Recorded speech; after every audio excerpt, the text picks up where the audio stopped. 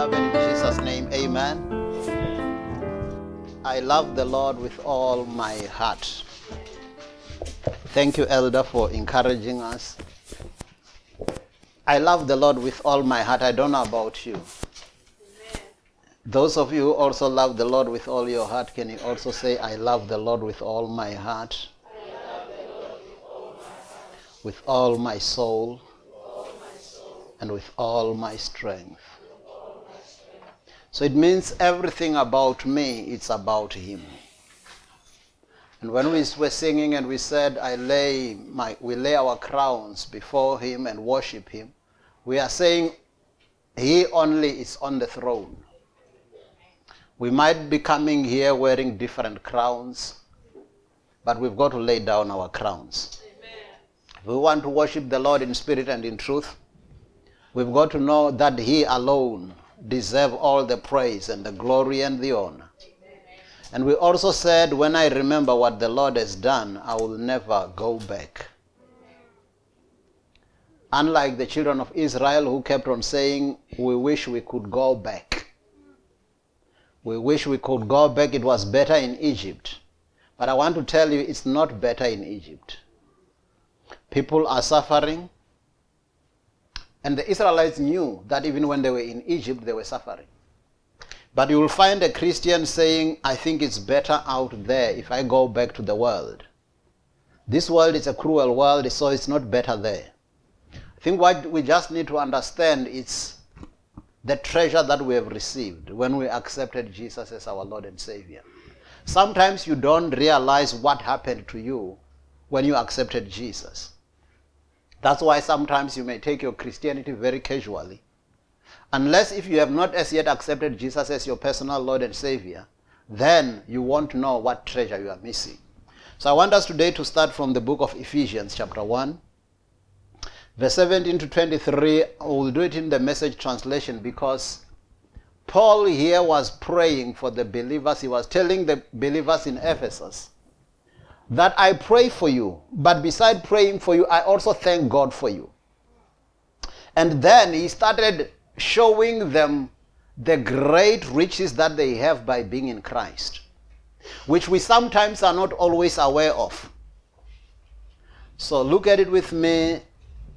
Let's read it. It says, but I do more than thank. I ask the God of our Master Jesus Christ, the God of glory, to make you intelligent and discerning in knowing Him personally.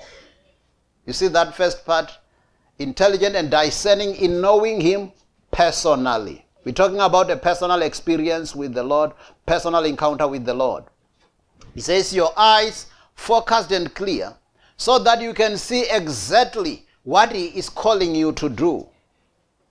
So there is a mission that we are called for. He says, grasp the immensity of His glorious way of life He has for His followers. So there is a glorious way of life for us. Oh, the utter extravagance of His work in us who trust Him. Endless energy, boundless strength. All this energy issues from Christ. God raised Him from death and set Him on a throne in deep heavens, in charge of running the universe. You see, the Bible says Jesus is in charge of running the universe. Everything from galaxies to governments. No name and no power exempt from His rule. So it means every name, every knee should bow to the name of Jesus.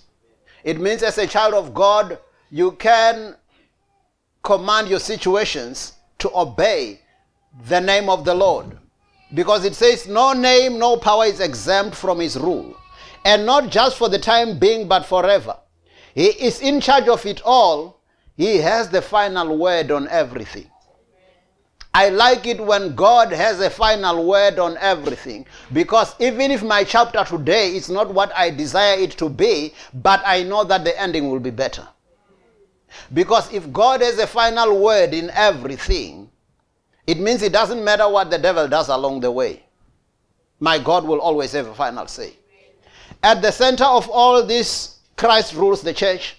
The church, you see, is not peripheral to the world. The world is peripheral to the church. The church is Christ's body in which he speaks and acts. You see how much God values the church? The Bible says the church is Christ's body. We are Christ's body. And through us he speaks, through us he acts, by which he fills everything with his presence. So I want you, as you're thinking about that, this is so deep that sometimes as a Christian you might miss the treasure that you have. So that's why we're talking about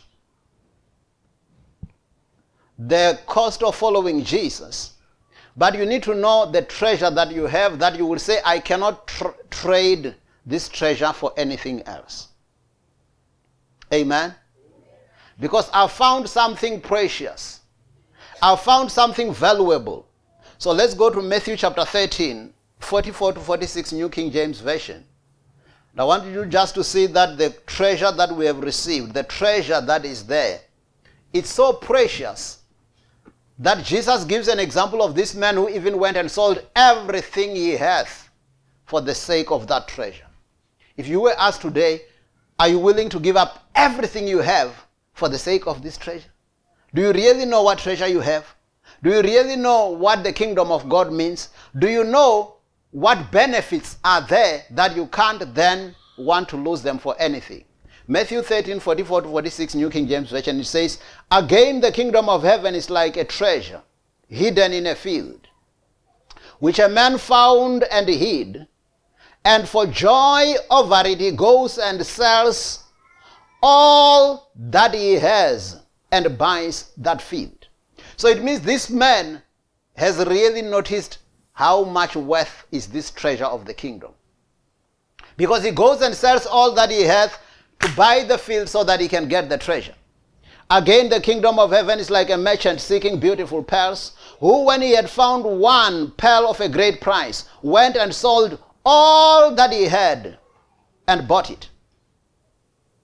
Are you getting that?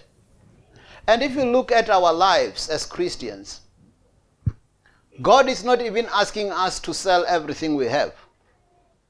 But you can see here it says, for these ones, to them it was so precious that they were prepared to part ways with anything else for the sake of getting this treasure. Now, let me make it simple for you in this way. Let me say I take money as a treasure. I will take that one because that's the simplest treasure that people understand. Let's say I've got, what, 70 million rands? Or let's talk it in dollars. Whichever way that you mention them and you think that's a lot of money. If I can get that, I think everything is sorted with me. Really? Remember the guy we read about last week here who said, now I will even make more barns to store all my wealth. And I'll sit back and relax and say, you've worked so hard, now it's time to enjoy. And then Jesus said that very night, that man was said, you are foolish because today your soul will be demanded from you. So which therefore means, actually, money may sound like it's a very big treasure. Do you know even when you have problems at home and you are fighting between husband and wife, even if you have a lot of money, the money doesn't solve the problem. If you are fighting with your parents, the money doesn't solve the problem.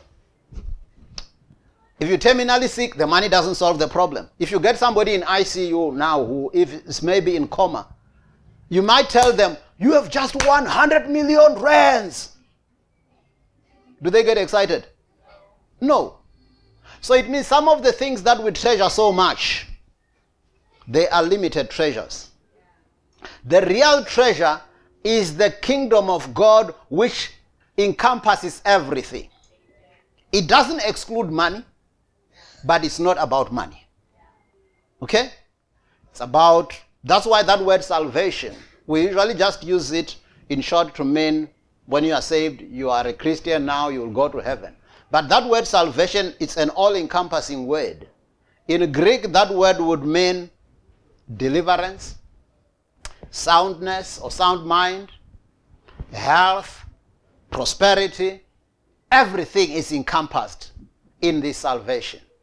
So I rather have that more than things. Because if I have God, if I have the kingdom of God, I always have ways to get things. The problem with chasing after things is that when you lose that thing and you don't know the source, it's difficult to get another one.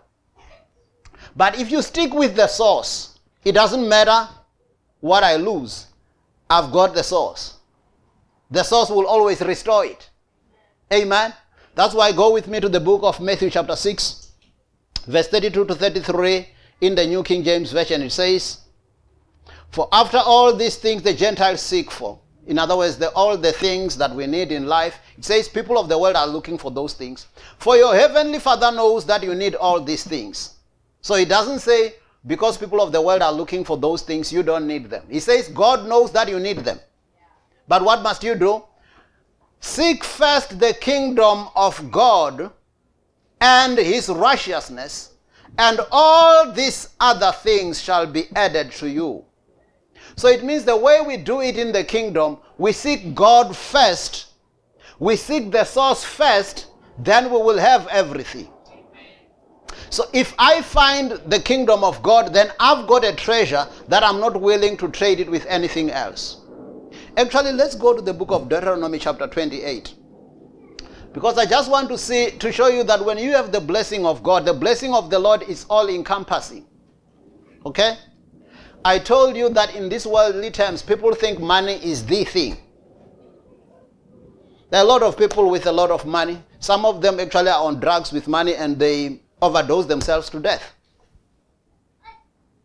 Which means all these things that we sometimes value as treasures, they are not really the real treasure. Amen? But if you seek first the kingdom of God and his righteousness, then even when you have the money, even when you have this, even when you have that, even when you have family, now those things become a blessing because you know who the source is. Now you realize I can't part ways with the source. So look at this in Deuteronomy chapter 28, verse 1 and 2 in the New King James Version, and then we'll do it in the TLB from 2 to 14, because I want you to see that the blessing of the Lord is all encompassing. Amen? In the world, usually somebody may be able to do something, one thing. Okay? Let's take a simple example. If we talk in the world, when in worldly terms, when somebody needs protection, they would think maybe of soldiers and police and guards and whatever thing. But those people, if you are sick, do they help? Do they help? No. Which means all the natural means that we have, they are limited. The only thing that is not limited is God and his kingdom. So I want to stick rather with this that encompasses everything. So that's why it says in Deuteronomy 28, 1 and 2 in the New King James Version, it says, "Now it shall come to pass, if you diligently obey the voice of the Lord your God, to observe carefully all his commandments which I command you today, that the Lord your God will set you high above all nations." Verse 2. "And all these blessings shall come upon you and overtake you, because you obey the voice of the Lord your God." Now, I want to show you something that was very interesting for me as I was going through down these verses. The only thing that is required of me is to obey the Lord my God and love him with all my heart. When I do that, the Lord will command blessings upon me in a way that the blessings will come on me and even overtake me. And listen at these blessings in TLB, in from verse 2 to 14. I looked at this and I thought, I can't trade this for anything else. Because all the other things that are competing with God's attention, that want me to trade my Christianity, that want me to trade the kingdom, they can't give me all things. Amen. So look at it. In Deuteronomy 28, 2 to 14 in the TLB, it says, "These are the blessings that will come upon you. Blessings in the city. Blessings in the field. Many children. Ample crops. Large flocks and herds. Blessings of fruit and bread. Blessings when you come in. Blessings when you go out. The Lord will defeat your enemies before you. You see, he talks about blessings, blessing, even the Lord fighting for you. Blessings, even in what is in your house, blessing. The Lord will defeat your enemies before you. They will march out against you, together against you, but scatter before you in 7 different directions. The Lord will bless you with good crops and healthy cattle. So he even blesses your pets and your cattle and everything. And prosper everything you do when you arrive in the land your God is giving you. He will change you into a holy people dedicated to himself. This he has promised to do if you will only obey him and walk in his ways. Only thing for me that's required for me is to seek first the kingdom, and all the other things God will sort them out. All nations in the world will see that you belong to the Lord, and they will stand in awe of you. The Lord will give you an abundance of good things in the land, just as he promised many children, many cattle, and abundant crops. He will open to you his wonderful treasure of rain in the heavens to give you fine crops every season. He will bless everything you do, and you shall lend to many nations, but shall not borrow from them. If you will only listen and obey the commandments of the Lord your God that I'm giving you today, he will make you the head and not the tail, and you shall always have the upper hand. But each of these blessings depends on your not turning aside in any way from the laws I've given you, and you must never worship other gods. Did you get that? So he says all these things, all these blessings, all encompassing blessings. Because when I think about the kingdom, personally I think I'm sorted.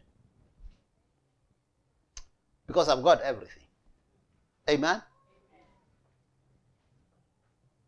I've got good health. If I get sick, I get healed. Prosperity. Successful in the land. Peace at home and peace with other people.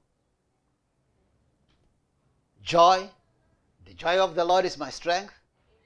Even when there's turmoil all around me, I still have that peace. I still have that inner peace and the joy of the Lord. So now, this is so precious. I don't want to trade it for anything else. Last week, I just indicated to you that some of the people sometimes, they don't acknowledge what they have when they accepted Jesus. You see, the kingdom of God is so precious that you were supposed to be willing to part ways with anything else for the sake of the kingdom. Look at this with me in the book of Mark chapter 10. Verse 17 to 24, New King James Version. And this one I'm giving it to you because I'm not saying, I don't think Jesus is expecting you to do this that he told this man here.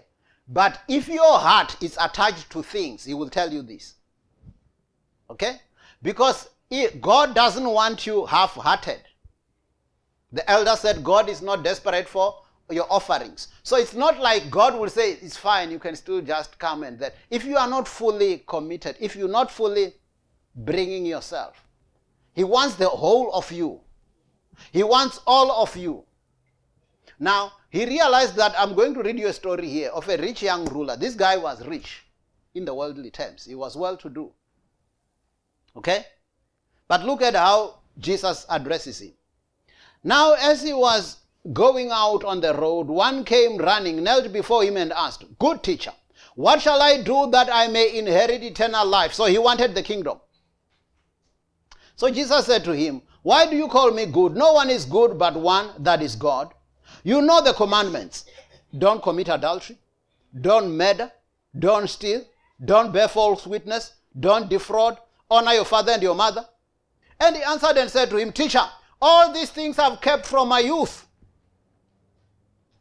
You see? He says, "No, I'm a good guy. I've done all these things. What do I still lack?" Then Jesus, looking at him, did what? Loved him and said to him. So the statement that's going to follow here, it's out of love. Okay?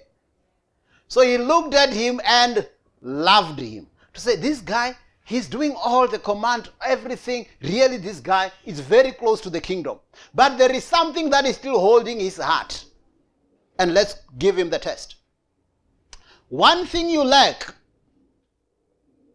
go your way, sell whatever you have and give to the poor, and you will have treasure in heaven.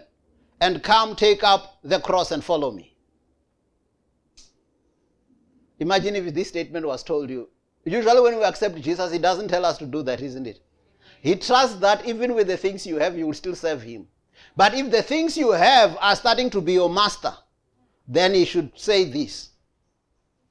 Because it means, now I no longer have your full attention. I no longer have the whole of your heart. Your heart is in things. So listen to how this guy responded. Because you remember he wanted eternal life. Huh? He wanted the treasure. But he was sad at this word and went away sorrowful, for he had great possession. Did this guy get eternal life? Did he inherit eternal life?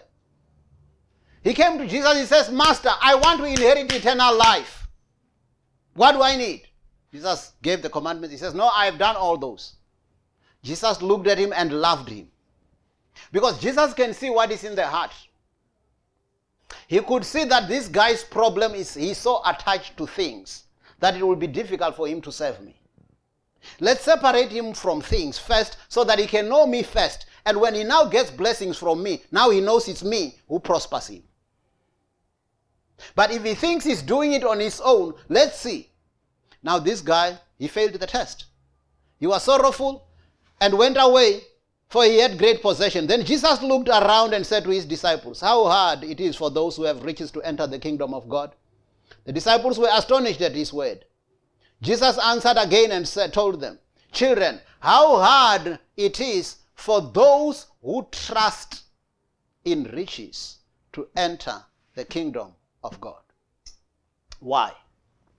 Last week we were sharing with you about why God is a jealous God. He doesn't want competition. He wants you to love him as the only number one in your life. Okay? So if there are things that compete with God, it will be very difficult for you to serve God wholeheartedly. Because when people worship idols, we usually say, I will never worship idols. I will never worship other gods. But whatever you make number one in your life is your God. Because God is supposed to be number one. So it means whatever is number one in your life becomes your God. And God does not like that. That's why he says it will be hard for those who trust in what they have. It will be hard for them to enter the kingdom. But if you can know that actually everything I have, I get it from him. I can even serve him with what I have. I can even use what I have to be a blessing in his kingdom. Elder, when you were encouraging us about giving, and you look at the condition of the hearts of those two brothers. So God, when he wants us to commit fully to him, it's not for his advantage. God can do it with or without us. But it is for our advantage. Okay? You remember the other time when Jesus wanted money, he could even get money from the mouth of a fish? It means God doesn't have a problem. He can do anything whichever way. But when he asks us to do something, count it as a privilege. That God is also counting on me to partake in his blessings. Now, sometimes the things that divide us, you see, Jesus gave the example of that guy who was attached to wealth. Do you know that sometimes things that divide us from God, it's even our relatives. Our people would treasure so much. Last week I gave you an example of some people who don't go to church because they have a visitor. If I was your visitor and I was not a Christian, and you treasure me more than God, then I would say this is not a God to follow. Because in other words, you feel I'm so important that instead of telling your visitor, here we go to church. You can go with us, or if you don't go to church, we'll find you when we come back. Then you've made your story clear. Okay? But now if you're going to say, No, I've got a visitor, Pastor. What message are you giving to that visitor? That you don't treasure what you're doing. Last week I gave you an example. I gave you two examples. I gave you one example of a certain religion who don't compromise. Okay? And I told you that even government had to agree that on Fridays we'll give you time. Because we just can't change you. And I gave you another example. I said, you remember I talked about the conviction that the late President Nelson Mandela had when he was sentenced and life imprisonment and all that. And I like the words that he spoke at the end when he said, "It is an ideal for which I hope to live for and see realized. But my Lord, if needs be, it is an ideal for which I'm prepared to die." You can't take that person away from what they are believing. In other words, they are telling you, I'm stuck with this, do what you want. Do you sometimes treasure your Christianity like that? Because for some of you, easily trade your Christianity. Okay? Somebody comes and they want to give you chocho. They say, if you do this, you can pay this and we'll sort it and this and this and this. You need to tell them, no, it doesn't work like that. Amen? One time I was phoned by, I think this one, Mr. Netanjani and Mr. Netanjani and Mr. Munungufaro knows about this one. I was phoned by somebody, says he's a city official from the city of Cape Town. He knows that we are struggling to get the water and we don't have the water here. The mistake he made, he started by saying pastor. Now he says, we can make a plan for you, pastor. If for 7,000, actually you just pay the 7,000, we come, we connect, and even when you want to build, it will be free water. Then I said, you just said I'm a pastor. How do you think as a pastor I can do what you're saying? He said, no, this is the way that we do things. This is how things are done. Even everybody else is doing it this way. Then I said, okay, if I do that, will the city of Cape Town then, will that 7,000 go to the city of Cape Town? Will they know? Is it an open thing then? If that's how we do things. Because then we need to make it open to them. He said, no, Pastor, it's obviously not. It's obviously illegal. But we can do it because everybody is doing it. I said, but let me teach you that there are some people who don't do it. It was like a tug of war. But for me, it wasn't even a no-brainer. How do you call me? Somebody will come and say, they know you are a Christian, you go to church, and now they want to give you the thing on the side, and you buy it. Are you trading? You have already said to that person, actually, this thing is more precious than what I have. You need to treasure what God has for you, that you protect it at all cost. You remember Joseph with the wife of Potiphar? Huh? Joseph did not sleep with the wife of Potiphar because he thought Potiphar would find him. No. She tried to entice Joseph until she grabbed him when they were just two. And Joseph said, how can I do such a sin before God? That's what makes the difference. When you find people unfaithful to each other, even in marriages, it's because you're doing it for her or for him. So when he's not there or she's not there, let me see if I can put all... By the way, I hear that some of you, even your phones have got pins that your wife cannot even see. Because then you can't just check things here. Okay? But if a person fears God first, you've got it made. You don't need to chase them. They can go overseas where you don't even see them. Their God will go with them. Amen. And their conscience will be with them. So you are sorted. The problem with most of us is that we try to do things just for the person. So when the person is not there, you won't speak like Joseph and say, even if Potiphar is not here, how can I do such a sin before God? So when we talk about the cost of following Jesus, it means sometimes some of the things you will have to say, this is not for me. I'll get it the right way. I'll get it the Jesus way. I'm not going to compromise. But the way I said to you last week, some of the Christians, we actually compromise our Christianity, that you find even when the weather is not good, sometimes you don't go to church. When sometimes you don't feel like praying. Sometimes you don't feel like giving. It's like, did you really receive the Lord that some of us have received? Did you really receive the treasure that some of us have received? Because if you really have this treasure, you need to say, this is above everything else. I'm not going to trade it for anything. And when I look at this, Luke chapter 14, 25 to 27, Contemporary English Version, because to me this says, beside the wealth that might attract my attention away from God, even people around me, even my mother and my father and my wife and everything.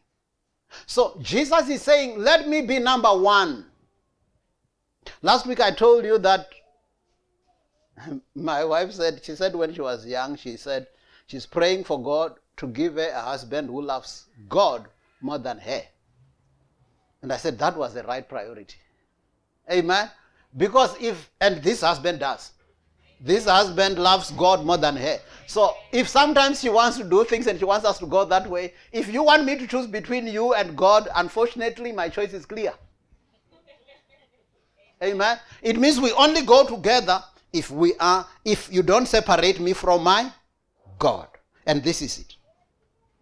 Luke 14, 25 to 27, Contemporary English Version. This is just for husbands and wives. Sometimes you find that maybe the husband or the wife, the other one is pulling back and it's casual and that.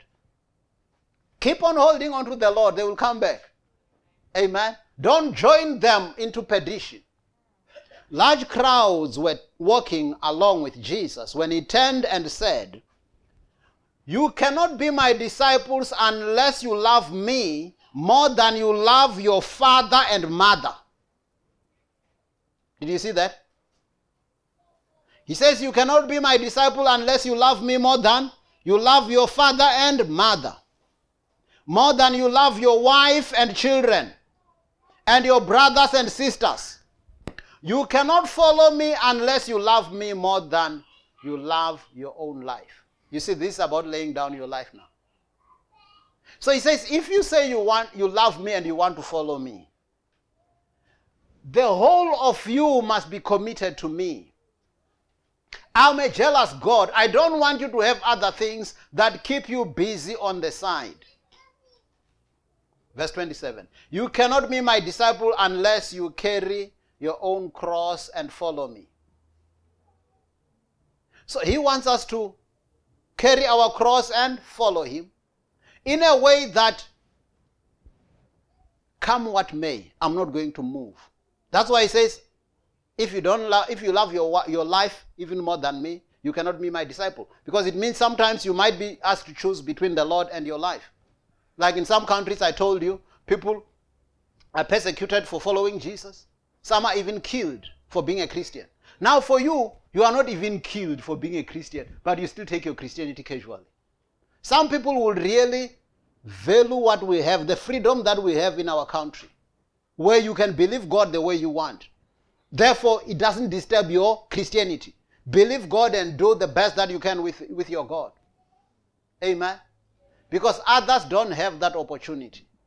So it says to you and I, if other people went before us, like even in the Bible, some people were even killed for the sake of the kingdom. And they stood their ground.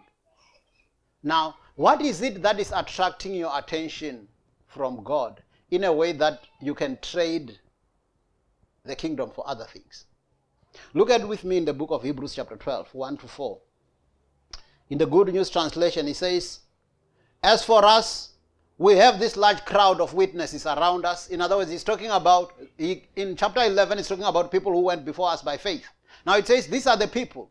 So then, let us rid ourselves of everything that gets in the way and of the sin which holds onto us so tightly, and let us run with determination the race that lays before us.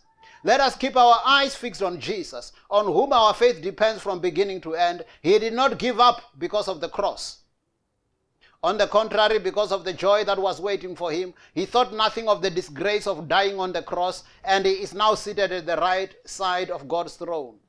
Think of what he went through, how he put up with so much hatred from sinners. So do not let yourself become discouraged and give up. For if you struggle against sin, you have not yet had to resist to the point of being killed. Amen. We were never asked that we are going to kill you if you follow Jesus. I never had that trouble. Now the things that we are being challenged with, they are minor. And why are we stumbling? Why are we still losing it? And some of you actually started well. The day that, like we say, it was a happy day, when I was born again. So it was a happy day. Can we keep it a happy day every day?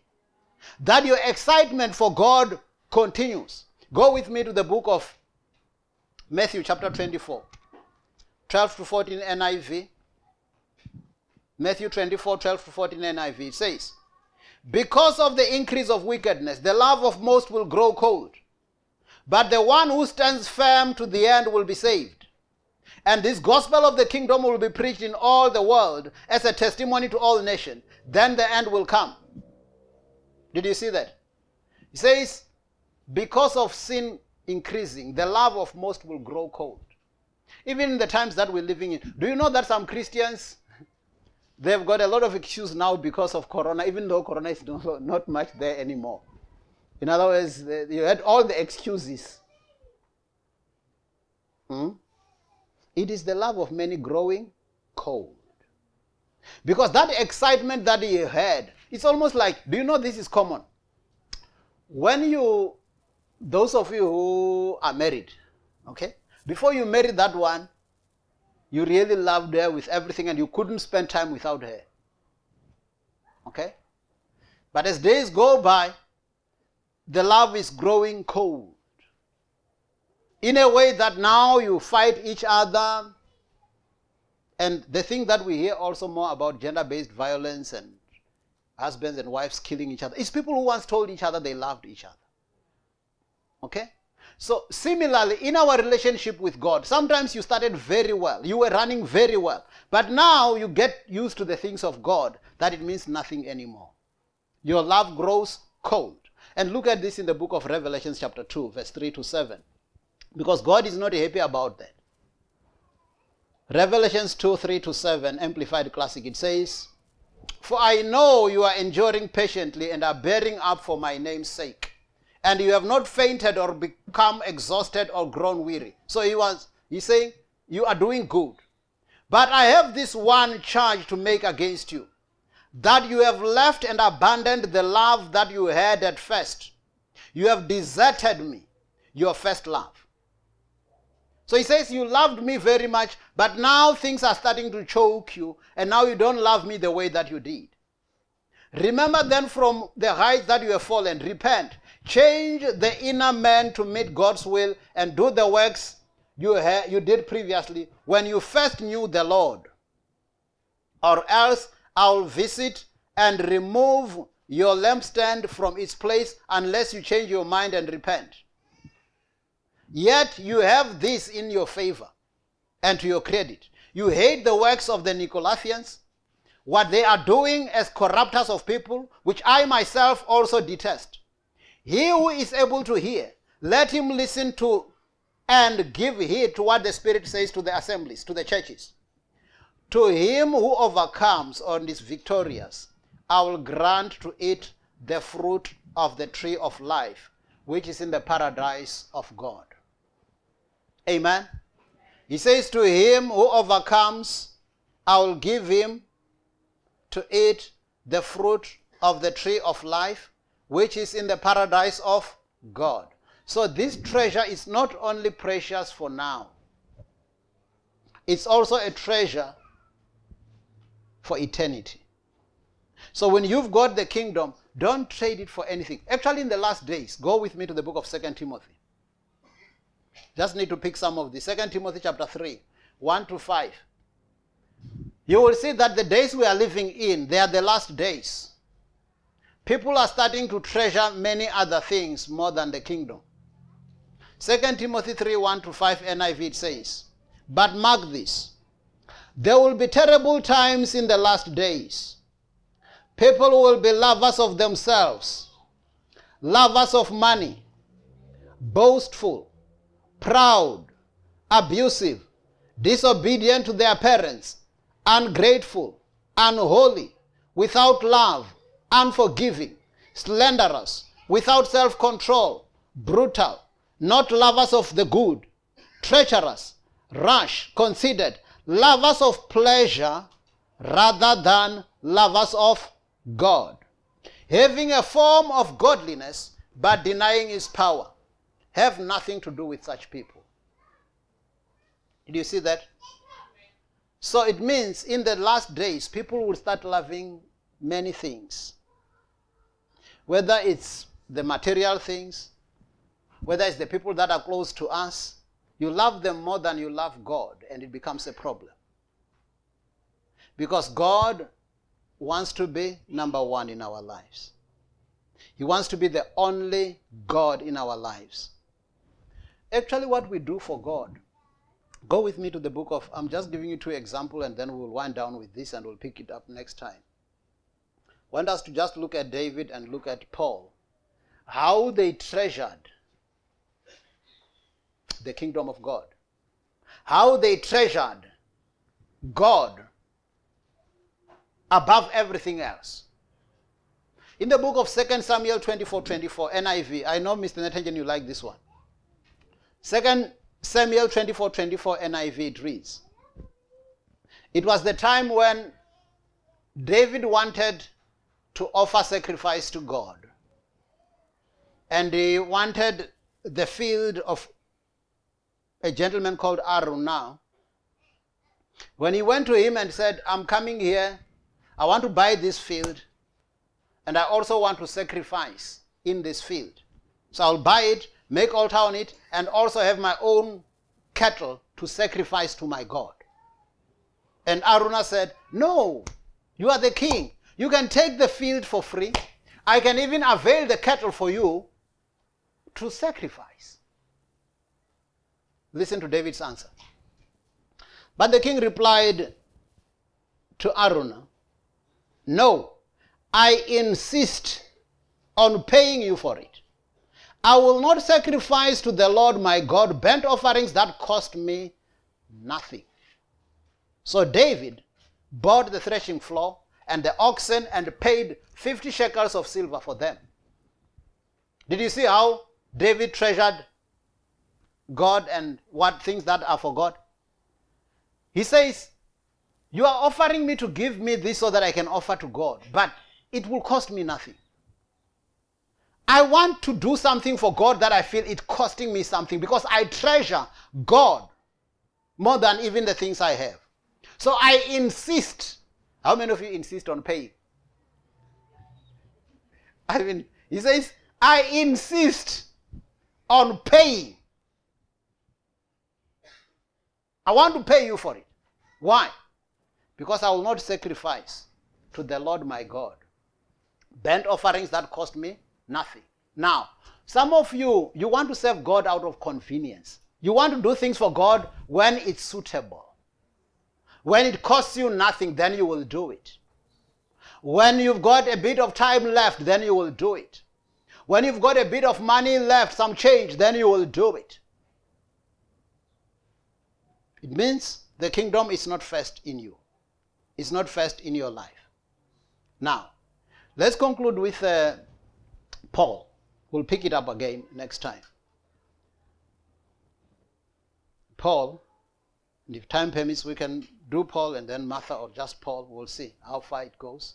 Let's go to the book of Philippians chapter 3. Verse 7 to 14 in the New Living Translation. I want you to look at how Paul valued the things of the world compared to the treasure of knowing Christ. Paul was successful in worldly terms. He was well learned. You remember the other time he was boasting. He said, I was taught under Gamaliel.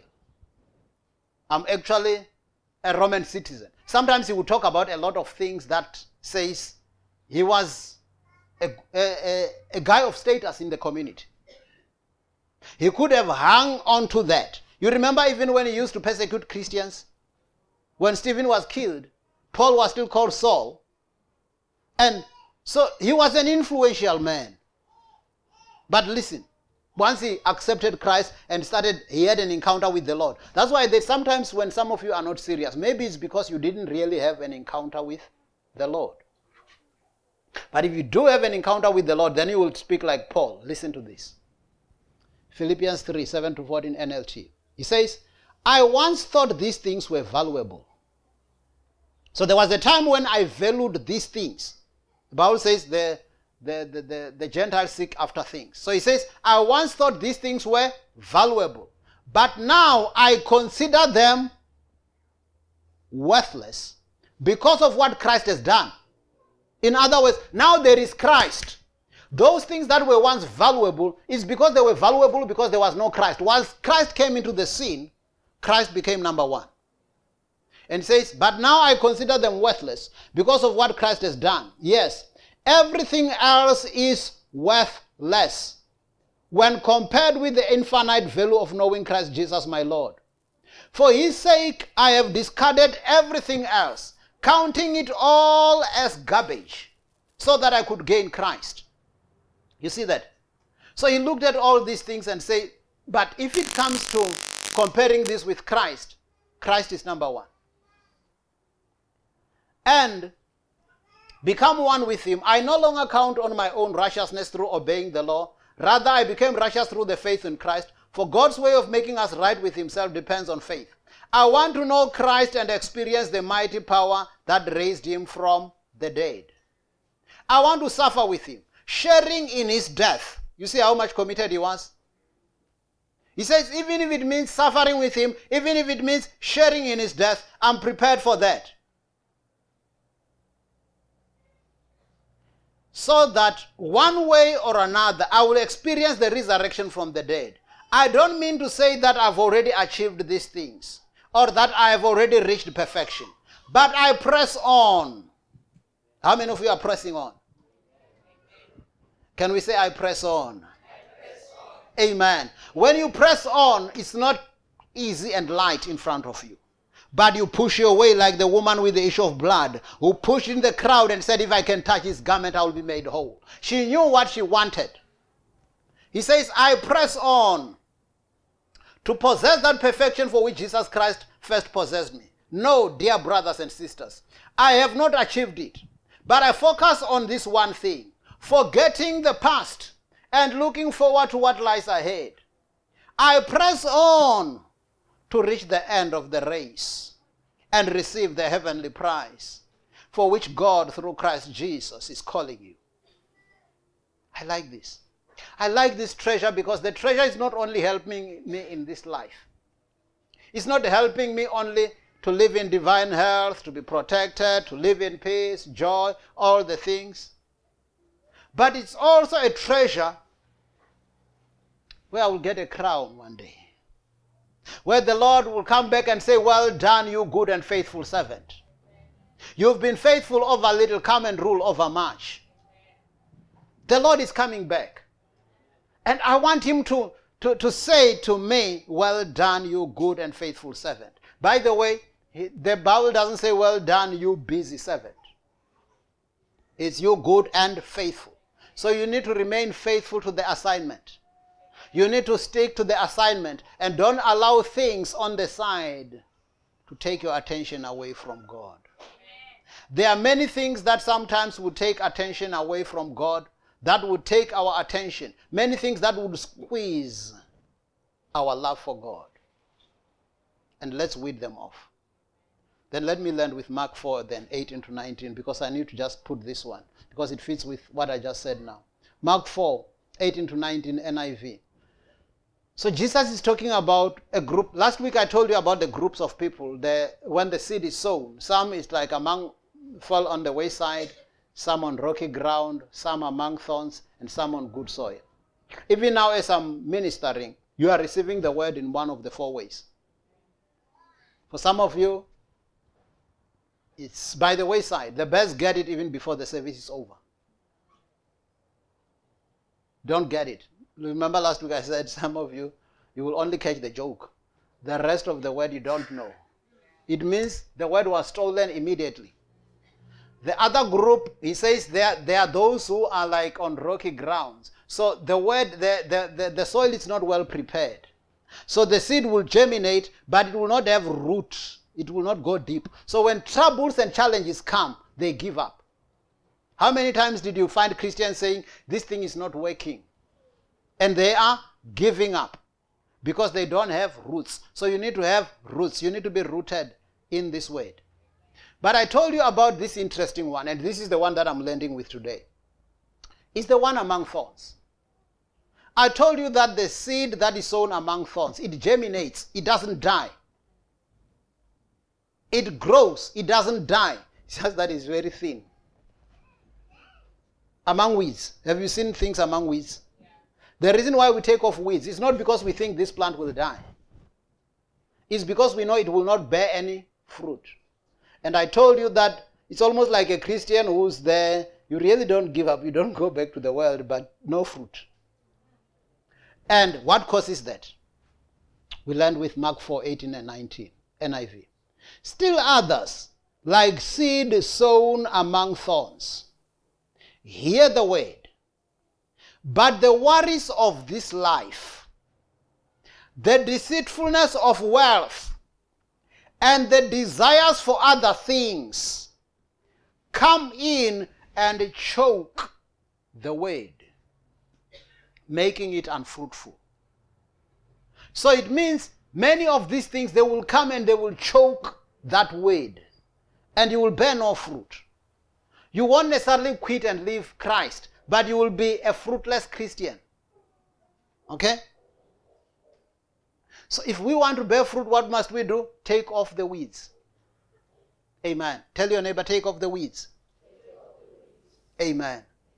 And can we stand up and thank God for the word that we've heard? And if there are some weeds that you need to take out, confess to God. Lord, forgive me.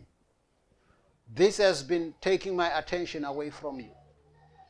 This has been becoming number one in my life. You know. You don't need somebody to tell you. You know what is number one in your life. And by the way, even what you love most, Jesus says, where your treasure is, there will your heart be also. So if I love the kingdom of God, you will find I'm always thinking about the kingdom of God. When it's weekend, I think about the kingdom of God. When it's weekend, other people think about other places. Because that's where their treasure is. When I get money, I think about the kingdom of God. That's why you will see God in my budget. But when you have other things beyond God, beside God, then those things occupy first place. And you don't have space for God. The weeds, the thorns choke that word. And it becomes unfruitful. So let's thank God for the word that we've heard. And if there are some weeds that you need to repent on, tell God about it. Father, in the name of Jesus, we thank you, Lord. We give you praise. We give you glory. Thank you, my Father, for your word. Thank you, my Father, for your faithfulness.